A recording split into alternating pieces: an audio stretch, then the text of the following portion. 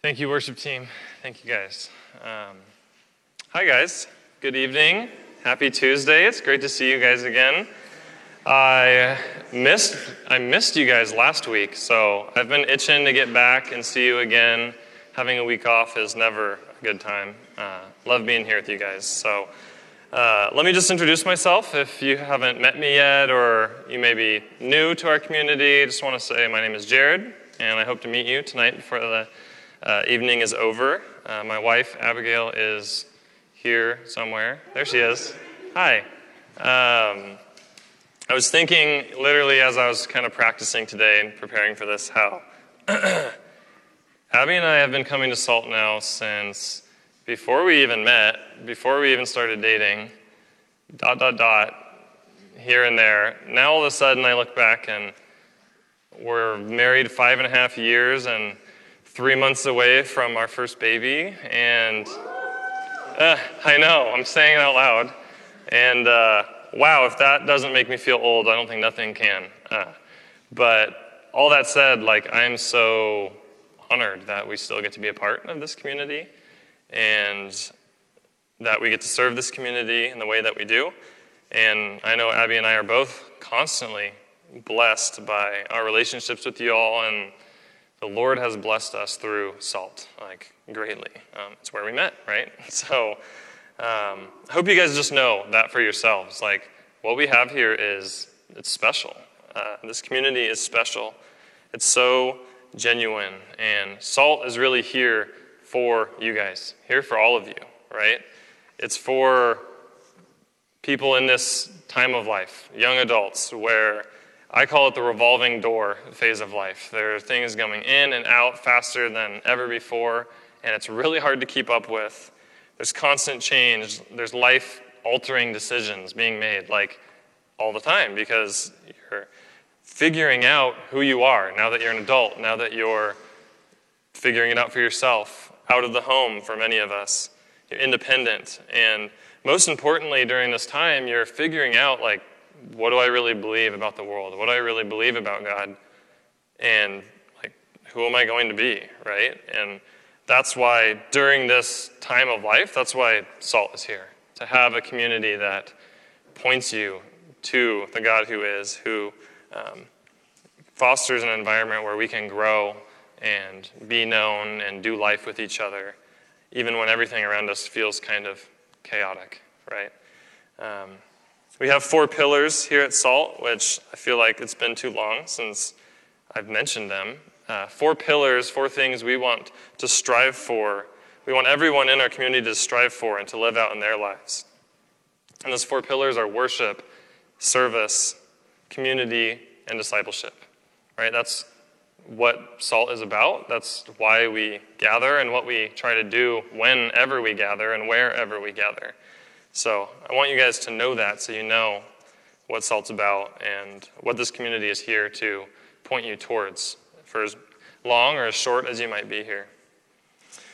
And so since, January? Since day 1 in January, we have been studying the letter of Galatians, and we're getting near the end, but I want to give you guys just a little bit of a recap to bring us up to speed. Remember the big picture of what's been going on in Galatians, because it's been 2 weeks now. That's a long time. That's a long time these days.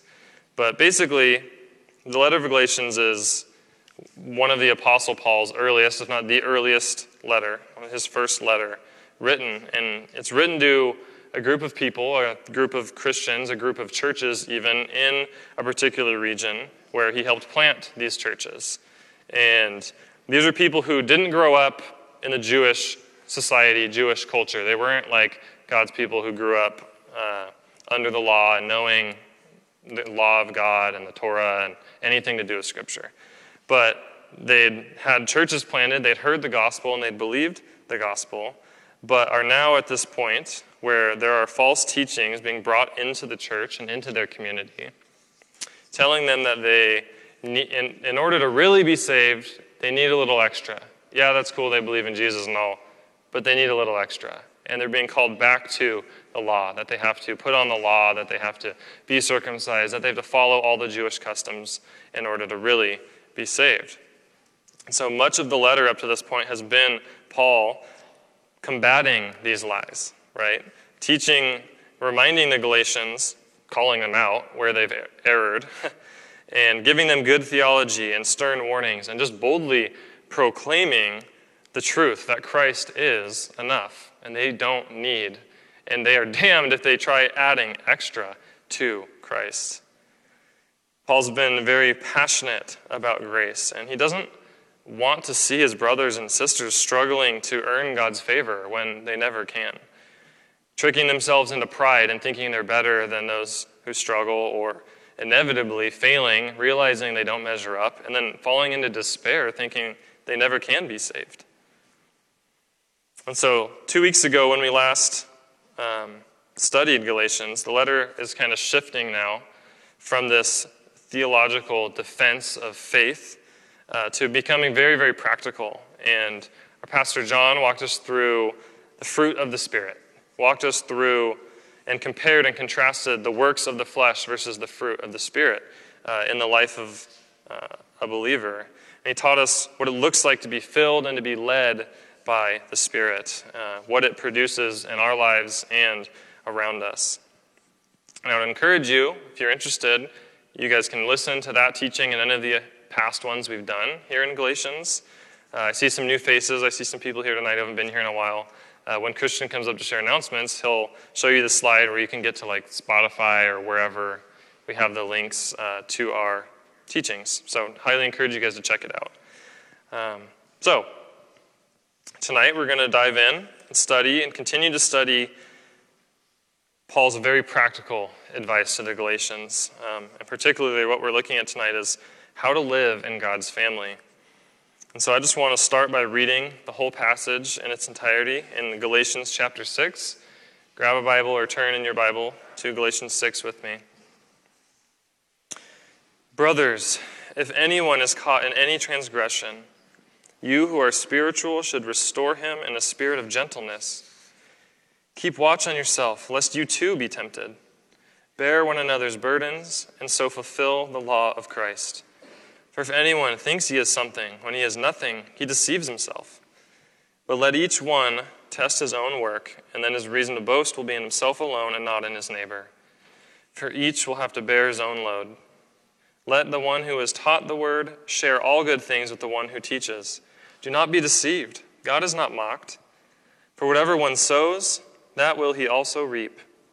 For the one who sows to his own flesh will from the flesh reap corruption. But the one who sows to the Spirit will from the Spirit reap eternal life. And let us not grow weary in doing good. For in due season we will reap if we do not give up. So then, as we have opportunity, let us do good to everyone, and especially to those who are of the household of faith. Even though much of Paul's letter to this point has been very bold, very confrontational, very willing to call the Galatians out and call them to live in accordance with the gospel that they've heard, there's still this recurring theme of family. Paul is addressing his family, his brothers, his sisters, and he starts off the passage by addressing them as brothers and sisters. And throughout the first 5 chapters, he's reminded them over and over that now they are a part of God's family by faith. And they are now heirs of the inheritance that Jesus is worthy of, right? The inheritance of God's Son is now available to them in faith. And so what we see here is Paul really in a big picture view, Paul giving them this practical advice on, now that you're in the family, how are we to live? It's a little different than how we lived before. He's really clearing this fog of confusion as well that's been left by the false teachers trying to enslave these people to the law, right? Telling them, hey, you actually have to do this as well and put this on top. And really, Paul's walking this fine line of reminding them, like, no, nothing you can do, no adherence to the law or righteous act can you do that will earn your salvation. But it doesn't mean don't do anything good, right? He's walking this fine line of not pushing them to one extreme or the other. And so as we see it, Paul has established the foundation of faith alone. he's now showing the Galatians that as people filled with the Spirit, they will keep in step with the Spirit, right? They will be obedient. And that was where we ended in chapter 5. His encouragement for them to be keeping in step with the Spirit. And so now in our passage that we just read, he's transitioning to showing them what this looks like, particularly, I believe, highlighting 3 really important themes for all believers that we are called to live out in our lives, and how we view ourselves and how we view those around us, and how we view our family and the church, and how we treat each other. So I want to look for these I want you to look for these 3 themes as we dive back in. The first is humility. The second is compassion. And the third is faithfulness. These are 3 things which, on the surface, they sound very agreeable, right? They sound great. Anyone could hear that and go, yeah, those are good things. I'll nod my head to that. But I would argue that really the works of the flesh are in direct opposition to these 3. And even our own culture and society are in opposition to what Paul's teaching here. And we'll talk about that in a little bit. For now, I want to dive a little deeper into the text. Again, in verse 1 through 5, he says, "Brothers, if anyone is caught in any transgression, you who are spiritual should restore him in a spirit of gentleness. Keep watch on yourself, lest you too be tempted. Bear one another's burdens, and so fulfill the law of Christ. For if anyone thinks he is something when he is nothing, he deceives himself. But let each one test his own work, and then his reason to boast will be in himself alone and not in his neighbor. For each will have to bear his own load." So prior to these verses, Paul has very recently in the letter said in chapter 5, verse 14, "The whole law is fulfilled in one word, you shall love your neighbor as yourself." He's quoting Jesus' own teaching, and now is calling the Galatians to embrace this high calling of humility and compassion in their own lives. And it's not just a general statement of what they should do or something that sounded good to say, but it's in direct contrast to the practical application of the lies that were being spread in the church. What I mean by that is this works-based righteousness that they were fighting, that they were succumbing to, and that Paul is calling out, is a religion that preaches that a person has the ability to obtain something from God or to please God by their works and by their own actions, and that this often leads to pride, a prideful arrogance which looks down on those who are weak, who are stumbling, or who aren't performing as well, who don't have it all figured out, right? Which believes it's above temptation in every circumstance and unable to do wrong, right? It causes a competitive nature, which actually breaks relationship and isolates people, making them afraid to admit their weakness and having to face the burdens and challenges of life on their own. And as we look and think about that list, I hope you're on the same page as me with thinking, that's not what Jesus is like. That's not how Jesus lived. And that's certainly not how Jesus calls his followers to live. And Paul, recognizing that, is addressing the Galatians' issues head on and calling them to the exact opposite, but now giving them the positives, giving them not the do-nots, the put-offs, but giving them the put-ons. This is how you are to live. Calling them to seek reconciliation and restoration with those who have sinned, with those who are weak, or with those who are lost within their community. To remember that they're no better than their neighbor, that they too need to guard themselves from temptation. And challenging them to sincerely help one another bear the challenges and the difficulties of life, right? That's what Paul means when he says, bear each other's burdens. He goes on and says that they need to avoid thinking selfishly and comparing themselves to others, which inflates their egos, but rather to regularly perform self-examination and recognize their own personal responsibility before God. That's what he means when he says that each one must bear their own load. They can't just compare themselves to someone else, tell themselves they're better, and then go, good enough for me, good enough for God. Guys, I do not recommend that. And you guys, this This is what compassion looks like, right? This is what humility looks like. And what I want us to tie together here is that this is how God's family works. And beyond just seeing how it works or talking about how it works, Paul's instructing us all believers, all children of God, on how to live out these qualities within our own lives. So let's continue. Verse 6, he says, "Let the one who is taught the word share all good things with the one who teaches. Do not be deceived. God is not mocked. For whatever one sows, that will he also reap. But the one who sows to his own flesh will from the flesh reap corruption. But the one who sows to the Spirit will from the Spirit reap eternal life. And let us not grow weary of doing good, for in due season we will reap if we do not give up. So then, as we have opportunity, let us do good to everyone, especially to those who are of the household of faith." Here we see Paul, turn his attention more specifically to the relationship between a church community, between this community of believers and its leaders and the teachers and the pastors. These verses serve both, I think, as an encouraging reminder to honor and respect and serve each other, but especially those who devoted their lives to serving God's people in leadership. And it also serves as a warning against the consequences of sowing bad seeds, not just within somebody's own life, but within the community as a whole, within the church. As we talk about sowing and reaping, these are simply put agricultural terms, right? I'm no gardener, so Abby, you tell me if I'm wrong. But sowing is just the idea of planting seeds, right? You can imagine someone walking along the garden, throwing seeds into the dirt mounds, and then stuff grows, right? So we have the idea of sowing seeds, and then we have the idea of reaping.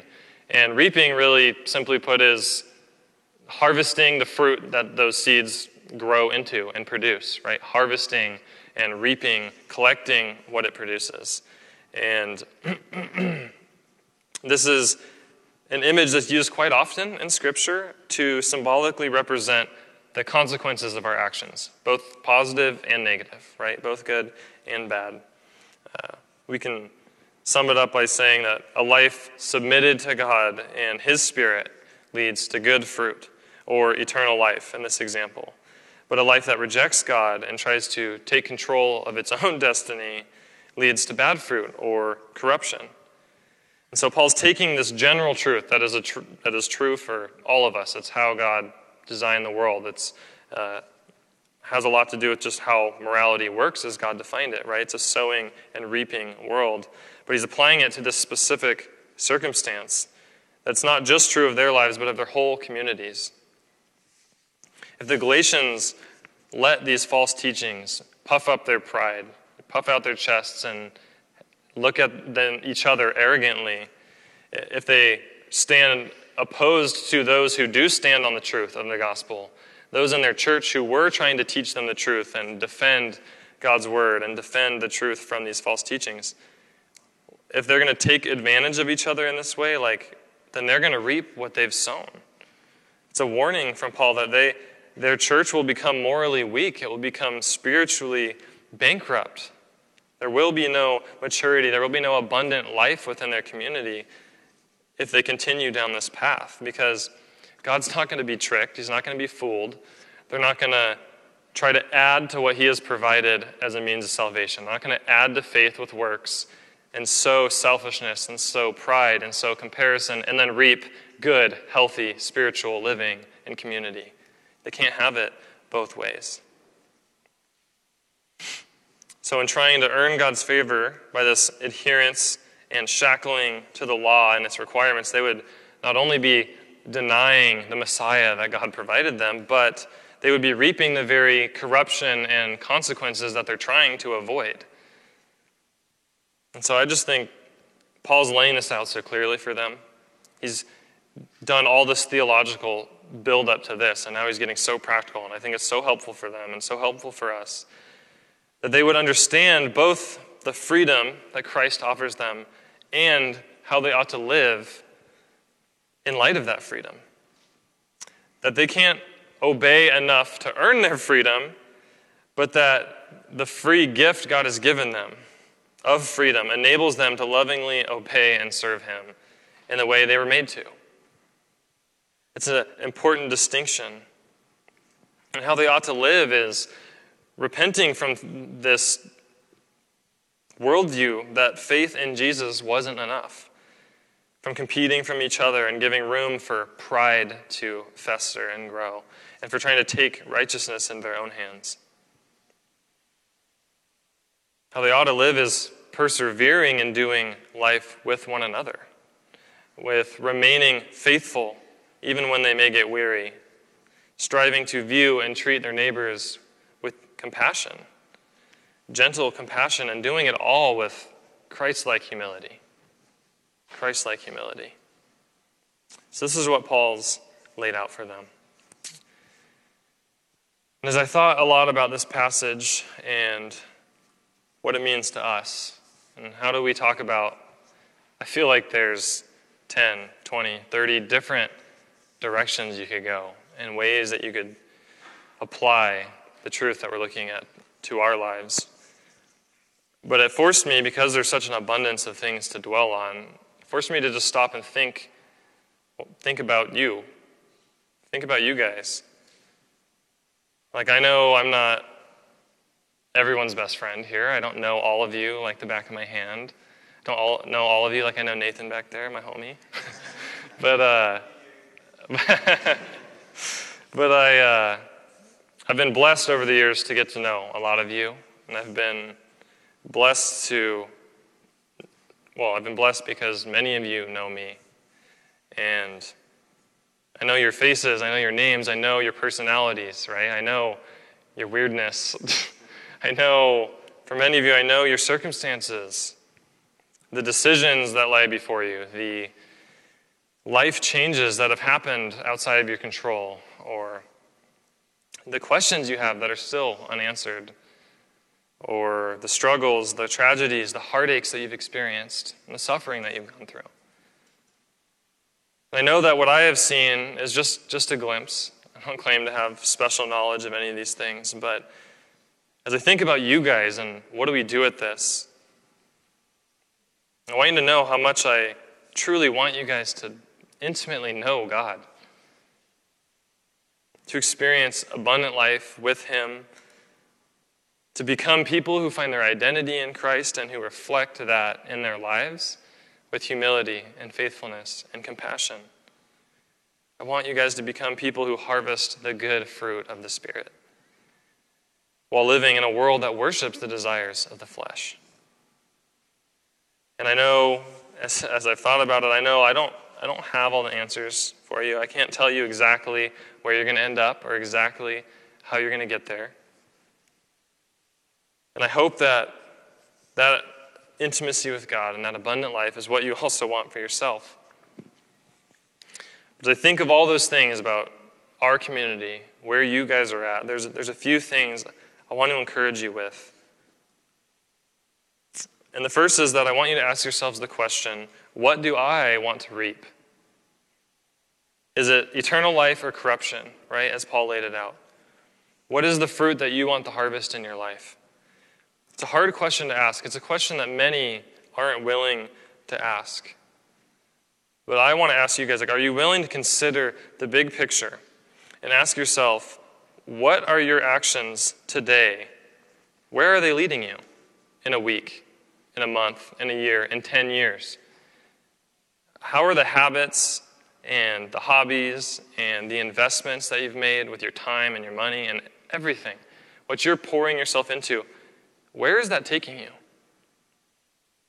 And if you are willing to ask that question and you see that the answer is taking you away from your relationship with God or leading you into sin, are you guys willing to make the necessary changes? For Abigail and I, we recently went through some biblical counseling less than a year ago. And one of the exercises we did constantly was called the 30-year harvest. We had a big old whiteboard, and we'd we'd draw a 30-year harvest, and we just had this big list, and it was about us being on the same page about where do we want to be in 30 years. And she's a dreamer. She loved that. That is so hard for me. To think, like, what I want to do next week is like, you're stressing me out. Leave me alone. I need to sleep. But it was so helpful to think, this is actually pretty simple. I don't need all this other stuff that maybe I think I have to have figured out in 10 years or 30 years. But it helps you realize what really matters. Helps you prioritize.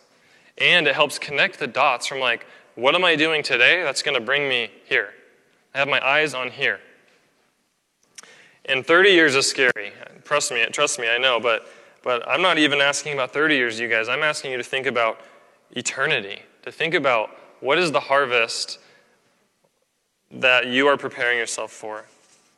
What seeds are you sowing in your life, right? And what are those seeds going to grow into? I hope that you would consider the eternal impact that those have as you build your life, as you make these decisions, as you branch out from your hometown or your family into wherever the Lord takes you. Start now. Don't wait until it's too late and you find yourself somewhere you never intended to be. Because, make no mistake, you guys, I feel like I say this every time I'm up here. The world is in such opposition to the work of God's Spirit. The enemy is actively fighting against it, and you need to be careful about the habits that you form and the philosophies you adopt. Like, it can be so easy to get swept up in new movements and new ideas, and it's so fun and exciting, but I can't encourage you enough to think critically and carefully and biblically about even just the smallest things in your lives as you go out into the world. An example of that, right? I mentioned earlier, humility, faithfulness, compassion. They might sound great to anyone. We might all nod our heads and go, yeah, for sure. And yet I think if we step back, zoom out just a little bit, and look at our culture and look at our society that we live in here and now, and look at media and the political landscape and the economics and just everything of how the world turns. And what we see is that these terms are being rejected or redefined in a way that contradicts God's character. Right? If I zoom out and look in, I see that our culture celebrates pride, not humility, in every way, shape, and form. That faithfulness to God isn't nearly as important as being true to yourself, right? Looking out for number one. And that really compassion only extends as far as your agreement with whoever you're talking to does. As soon as there's disagreement with your opinions or your worldview, compassion is one of the first things to go out the window.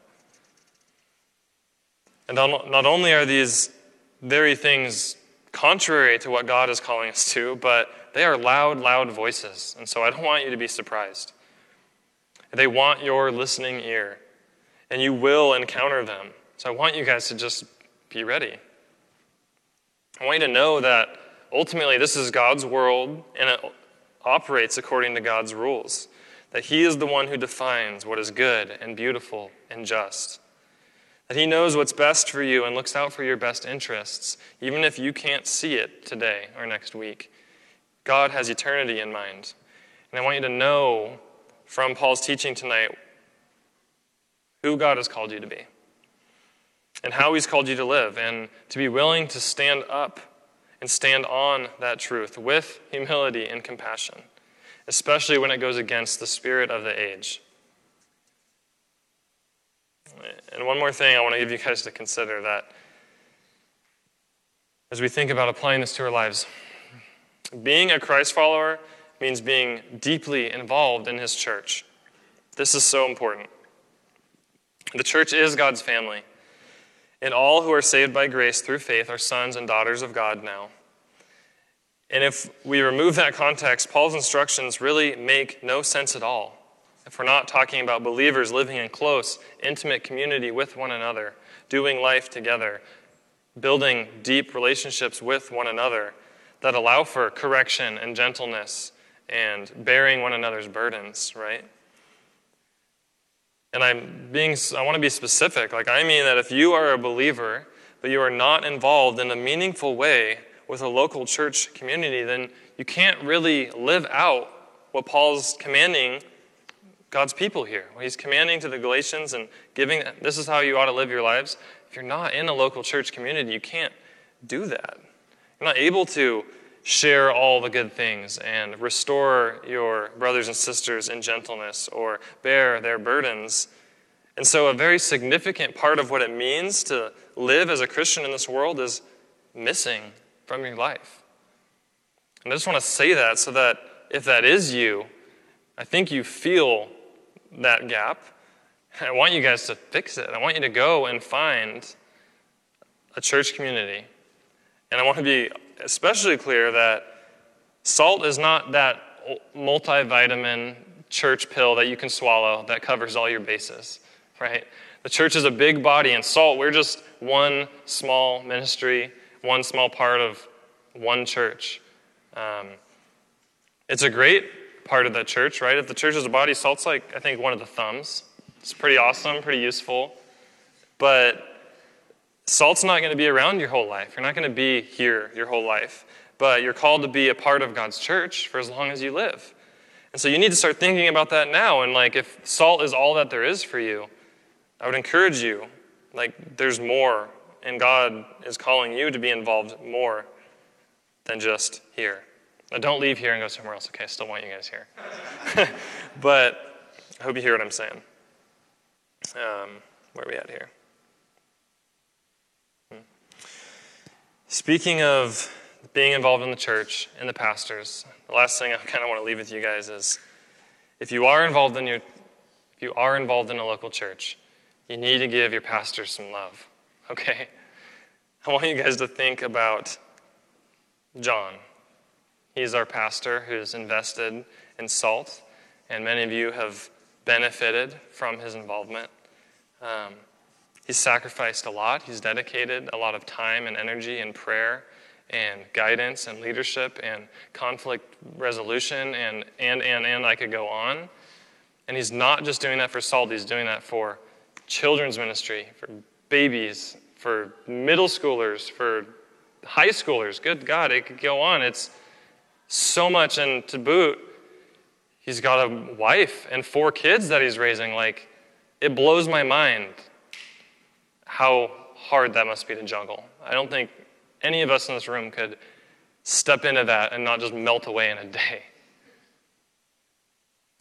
The work that our pastors and our leaders and our teachers and our mentors and the people who run the ministries of the church are doing. My dad is a pastor. I know, unfortunately, way too much about how thankless of a job it can be. I remember only 2 years ago being with my family on Christmas morning, and as we're starting to do our thing and eat cinnamon rolls at 7:30 in the morning, he's getting an email from somebody who apparently stayed up all night thinking about this, complaining and criticizing the whole church and everything they did on Christmas Eve because he didn't like the lights, he didn't like the songs, he didn't like the clothes they wore. And that was it. And it was you stayed up all night and wrote that email. That is the saddest Christmas I've ever heard of. But unfortunately, stories like that happen all the time. For these pastors, it's so thankless, and it's such a heavy burden to bear. And so any way you guys can, support, encourage, love on those who have given their entire vocation, their entire lives to serving God's church and proclaiming the truth to God's people. Give John a hug. Buy him a coffee. Thank you, John. We love you. So, to sum it all up, you guys. Jesus said in John 13 to his disciples, he said, "By this all people will know that you are my disciples, if you have love for one another."